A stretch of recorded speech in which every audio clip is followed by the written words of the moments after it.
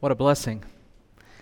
Take your Bibles, if you have them with you, and turn to Exodus chapter 20 as we continue in Exodus this morning. For those of you joining us for the first time today, we've been going through the book of Exodus. With that thought, fear not, stand firm, and see the salvation of the Lord. We'll have communion later on in our service toward the end of our gathering. In fact, if it's your first time, I'll preach now. We'll sing at the end. We did that because of all the protocols and things to try our best to endeavor to keep everyone safe, and we know that singing and all the things. Anyway, so we're moving on. We've been a year in this. You got it by now. Things are different because they're different. Here we go. God's Word, Exodus 20. I wonder if you would indulge me for just a moment. We last week spent time on the Ten Commandments. If you didn't get to participate with us in that, I encourage you to watch the message just to hear the attributes of God brought out in those commandments. Here's a question for you. Did God really speak His Word to the Israelites Himself? Many of us in our evangelical authority and believing Scripture's inspired by God because it is would say, of course He did. Well, in fact, today many scholars deny that this is the case. There are scholars that argue that the story of Exodus is not fact, but fiction, a story that the Israelites made up for themselves to explain where they came from.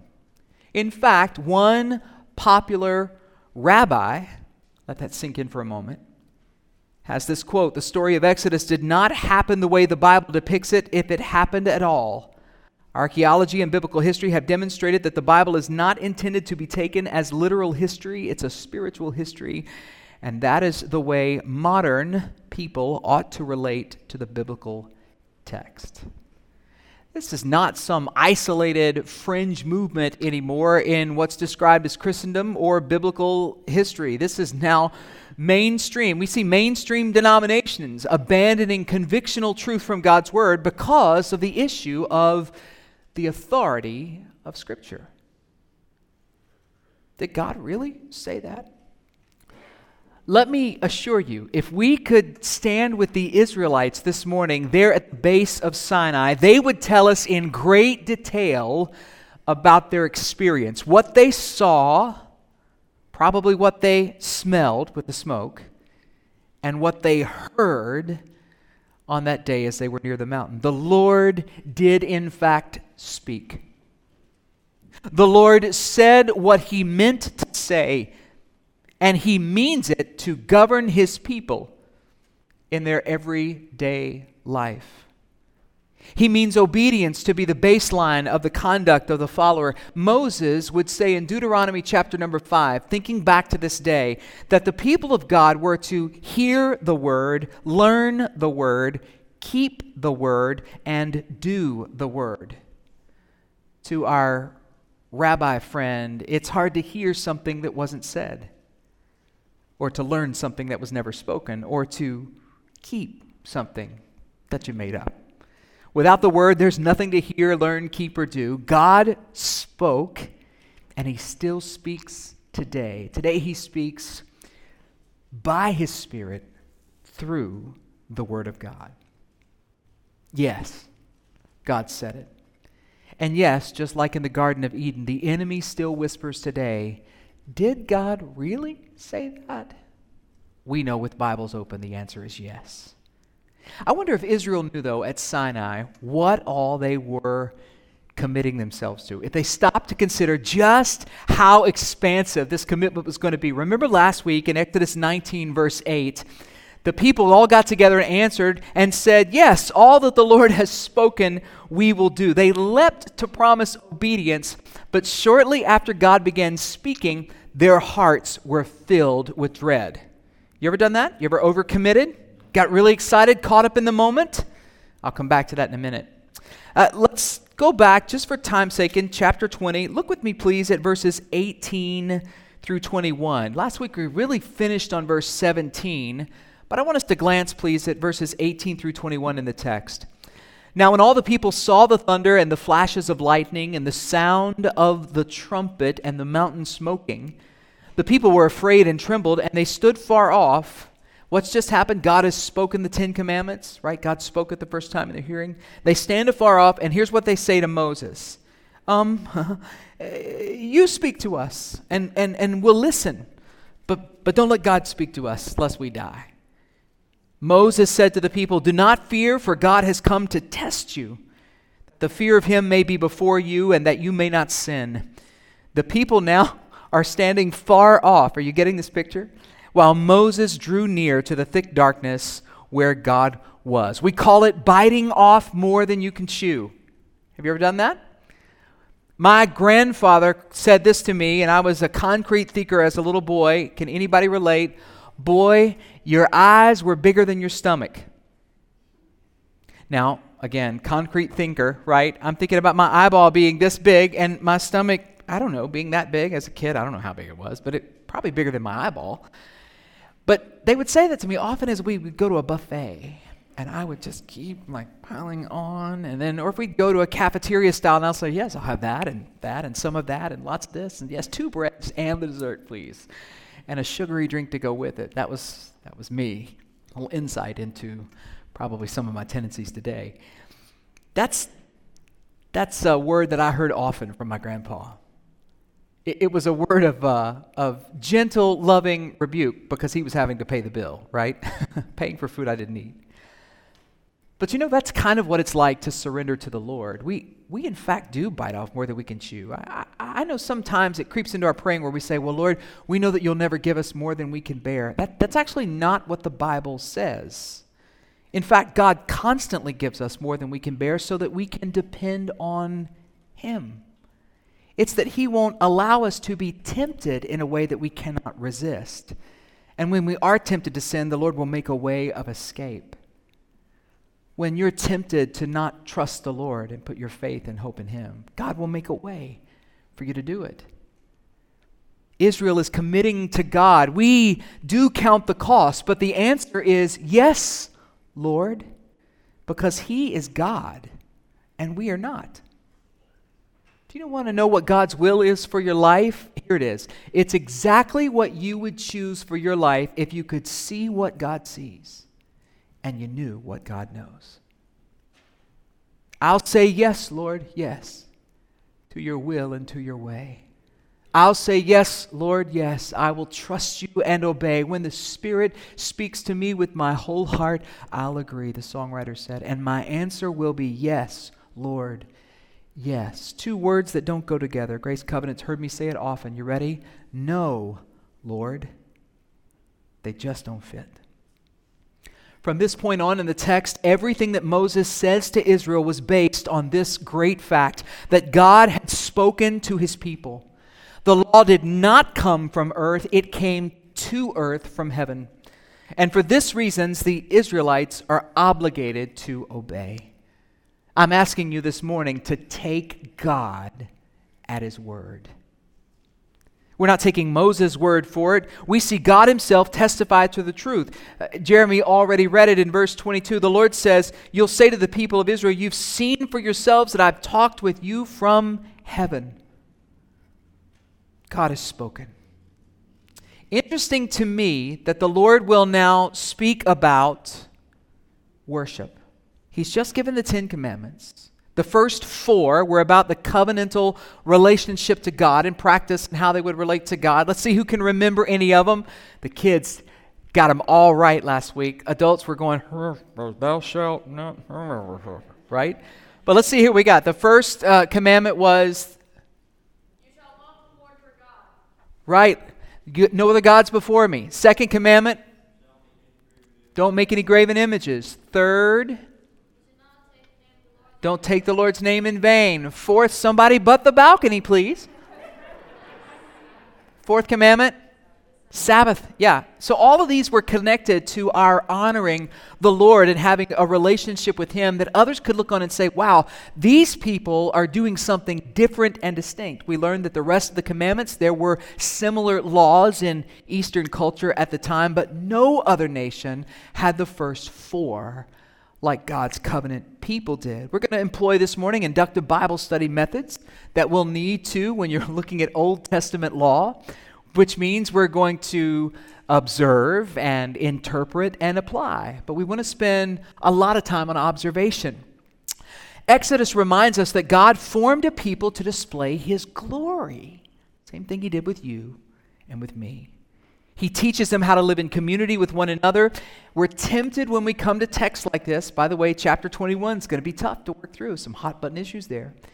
But we're tempted about when we get to laws on slaves and treating one another this way or that way, that we're like, oh, well, let's just skip that. That's kind of weird. Let's go on to stuff that applies today. We don't get to do that. I don't get to do that as your pastor. I don't get to skip the tough stuff. We need to think about how important this section was to Israel. Remember, authorial intent. This was written to the people of Israel. So it's got to make sense there first before we can leap to apply it to us. They needed some guidelines for living. One of the most important things we can ask when we read the Bible is not what's in it for me, but what does this teach me about God? Let's get to our first point this morning. You're wondering if I was ever going to get there. Longest intro ever. Here we go. Point number one, if you're taking notes this morning, I tried to keep the point super simple. If we look at Exodus 20 and the first two verses, we've already put them up, but the first point is this: first and foremost. First and foremost. We're talking about worship this morning. First and foremost, the main things. I love when Alistair Begg says, the main things are the plain things, and the plain things are the main things. First and foremost. Remember the text in verses 22 and 23. I'll throw it on the screen for you so you can see it. It's right there in front of you too if you're holding your Bibles. But the Lord is basically saying, I am God. I am the one who spoke with you. I'm not of this world. Don't take matters into your own hands because it matters. Do you see it? You've seen for yourselves that I've talked with you from heaven.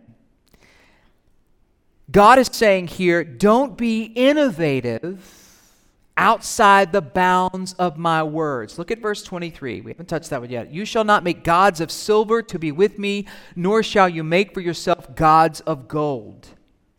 Don't be like other nations. You are mine. I'm not wanting you to take your cues from culture to shape your worship. Did you hear me? I don't want you to take your cues from culture to shape your worship. That might resonate today. I don't know.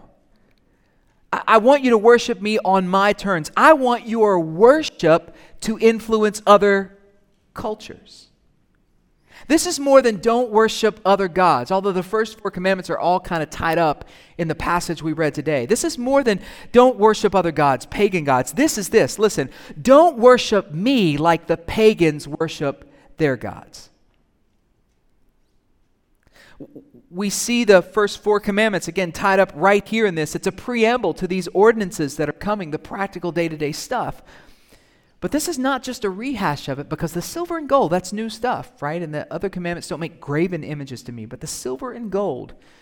Anybody thinking about the song from the Christmas prayer? Silver and gold. Sorry, that's just me. And now you'll be singing that all day. You're welcome. In Exodus, in what we're seeing here, the ancient idols that were made in the form of things in the heavens, and they were made in the form of things on earth and under the sea. They represented various celestial objects as well as birds and animals and fish. But here the emphasis falls not on what's being made, but how it's being made. In those days, most idols were made of silver and gold. Some were cast entirely in the precious metal. Others were made of wood and then covered with a thin layer of the precious metal. Either way, the idols that were made in such a way that they were beautiful to look at.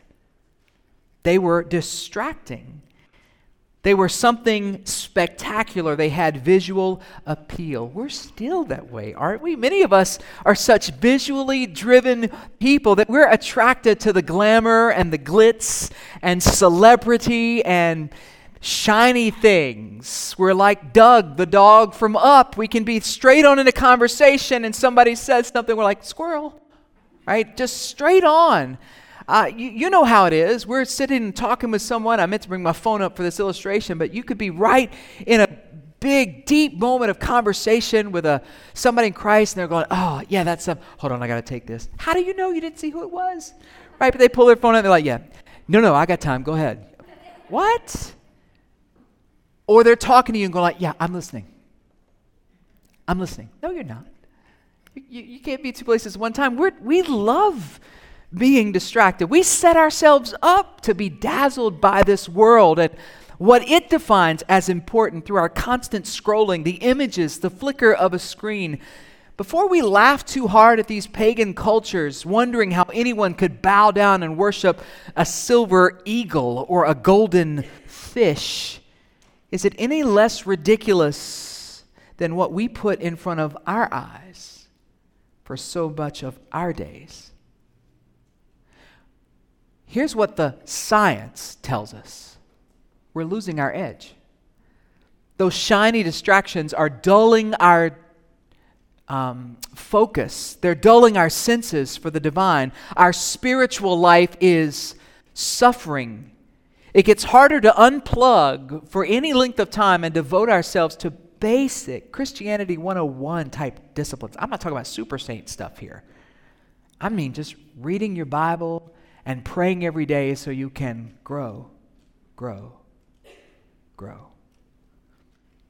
First and foremost, God is saying, don't worship me like the pagans worship their gods. And then he unpacks it a little bit. Point 2, keep it simple. Simple worship. Simple worship. Now, I'm not a fan of when people split up verses to dive into them, but we are preaching the whole thing in context here, so I've got those verses 24a and b. They're not like that in your Bibles. It just means the first part of 24 and the second part of 25 kind of illustrate this point for me. Let me read them to you. You've got your Bibles in front of you. They won't be on the screen, but here's what it says. An altar of earth. He said, don't do silver and gold. An altar of earth you shall make for me. You shall not build it, the last part of 25, of hewn stones, for if you wield your tool on it, you profane it. Wait, what? I can't wait to hear how this applies to my life today in 2021. Well, I'll get there in a minute, but the principle here is keep it simple. It's a principle we actually take quite seriously at Grace Covenant Church. It's not my doing. It's been since the church's genesis some years ago. We don't ignore modern conveniences. We don't ignore modern tools, certainly that unlock ministry opportunities. It's the reason we're online every week. We're reaching people that we would not otherwise reach. But we work very hard to keep it simple. Because the temptation is when we build something that's ornate and robust, that we spend more energy protecting and more energy invested in maintaining that thing that we've built with our hands than we do actually what we built it for. You've seen it. People worship the creation more than the creator. These are tools for our dominion, things that shouldn't get in the way of worship. And yet, how many of us in this building this morning can name some churches that we know in our own lives that have become so paralyzed by squabbles over things, not gospel issues, stuff, assets, buildings, lands, so caught up in this that the glory of God has left the people while they're fighting about the carpet color. The Lord is giving this direction to his people, and here's what he's basically saying: look differently than the others. The pagan nations constructed pyramids and high altars of finished stone, and they did it for show, and God is calling his people to use what he created for worship. Ooh, application time. You ready? The Bible tells us in 1 Corinthians chapter number 6 that he does the same thing with us as the church today. Here's what he says. Do you not know that your body is a temple of the Holy Spirit within you, whom you have from God? You are not your own. You were bought with a price. So glorify God in your body. 1 Corinthians 3. Do you not know that you are God's temple and that God's Spirit dwells within you?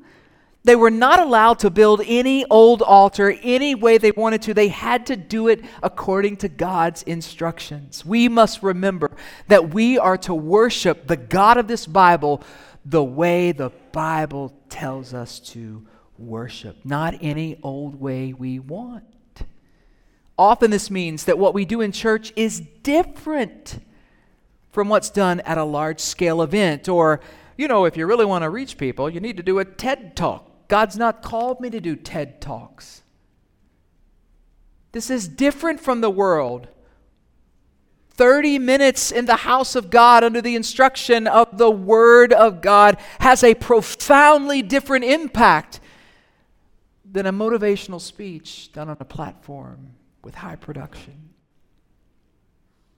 Our thinking about engaging the world around us is so easily warped, namely that we should try to fit in with our culture as well as we can. But just like God told the Israelites not to worship like pagans, He tells us not to pattern our worship after the values of surrounding culture. Listen, Grace Covenant's endeavoring. We're grateful for this building. It's a tool for the glory of God.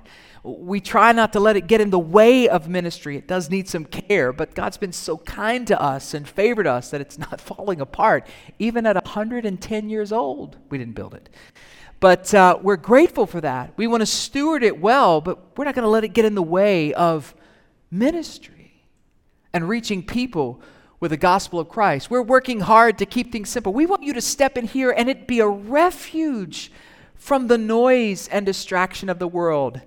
If you want a high production show on the weekend, you get that all week long.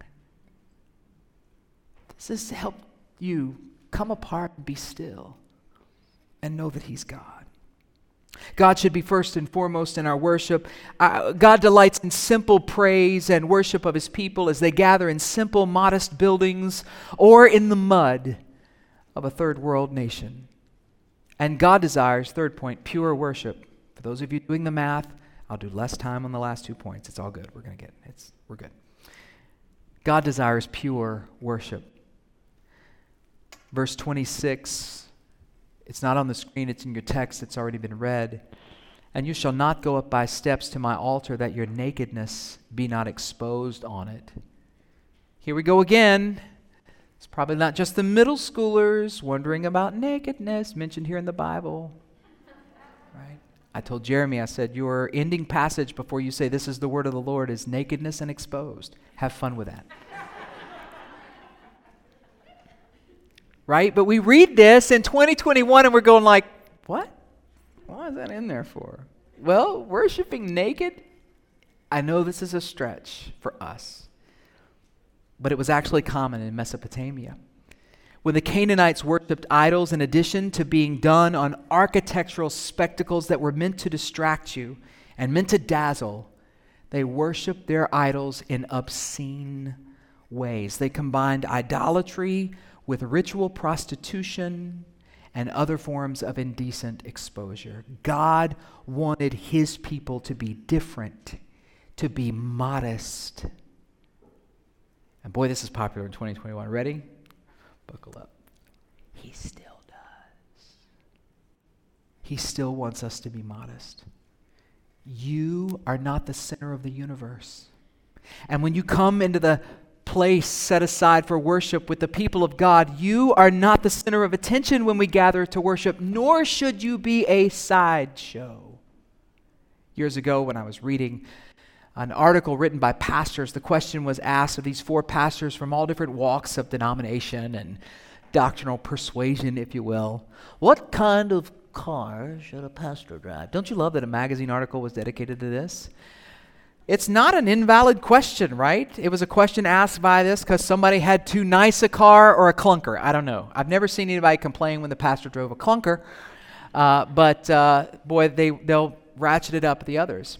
There was one particular pastor who reminds me a lot in the beauty of the way that he could take an intellectual thought and make it super accessible to people like me, non-intellectual, like Pastor D did for years, preaching and teaching here. And here's the statement that pastor made. The pastor's car, clothes, and house should never bring attention to the pastor's car, clothes, and house. We're not the center of attention. We're not a sideshow. I thought that was profound, right? We're not the center of attention. Pagan worship was flashy. See what I did there? In every sense of the word. The God of this Bible was calling his people to a pure worship, one that would reveal him to the onlooker, not draw attention away to the worshiper. If your worship is so animated and so distracting that people watch you and think about you instead of the King, God's calling us to a pure worship, to worship the Lord. Lastly this morning, the fourth element, sacrificial worship. In verse 24, an altar is mentioned here. The altar of earth, the Bible says in verse 24, do you see it? You shall make for me. We've talked a lot about the altar and the elements, the distinction of the altar, but the most important thing about the altar was what happened on the altar. Do you see it? Your burnt offerings, your peace offerings, your sheep and your oxen, and every place where I cause my name to be remembered, I will come to you and bless you. The altar was the place for making sacrifice for sin. Notice that God mentions these sacrifices almost immediately after giving the law. He's just told in the Ten Commandments, hey, here's a way to live life. Right after that he says, and worship me, and when you make atonement for sin, wait, what? You just gave us the instruction. But he knows us, doesn't he? We are all sheep, led astray, like we go our own way. The first option that we have, we are sinners by birth and by choice. God knew they would disobey him, and he provided a way for them to atone for their sins and be back in fellowship with him. But the burnt offerings and the fellowship offerings were for sinners in need of salvation. Let me walk you back through some Bible history. I'm coming to land this plane. Then we'll sing together. We'll take communion. We'll sing one more song and we'll be dismissed. Here we go. Ready? In the Garden of Eden, do you remember? The Lord has always provided his people with a way for atonement. When Adam and Eve had sinned, God clothed them with the skins of animals. Well, you can't clothe them with skins of animals without the shedding of blood. There was a sacrifice involved. An altar was made after the great flood. You remember? The world had been judged for its wickedness, but Noah was saved. He steps out of the boat onto dry land and made an altar to sacrifice to God.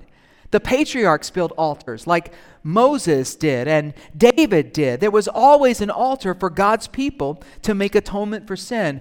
But the Old Testament system was insufficient. It had to happen over and over and over.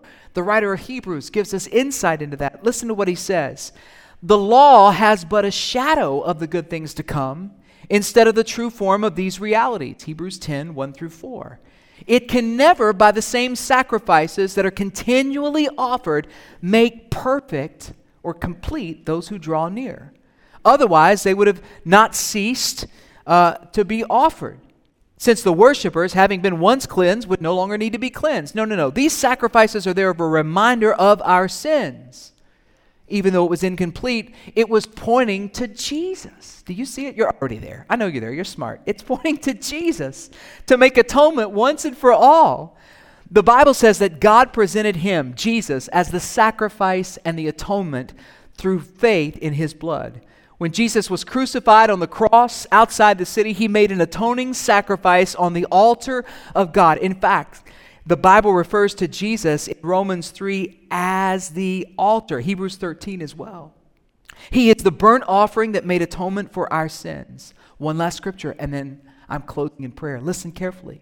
The Bible says in Hebrews 9, but when Christ appeared as our high priest of the good things to come, then through the greater and more perfect tent, he entered once for all into the holy places, not by means of the blood of goats and calves, but by his own blood. Wow. Securing an eternal redemption.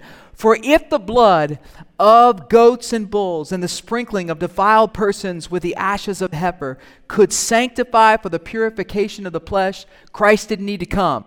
Let me give it to you this way, young people following along. If that would have worked, Jesus wouldn't have needed to have come.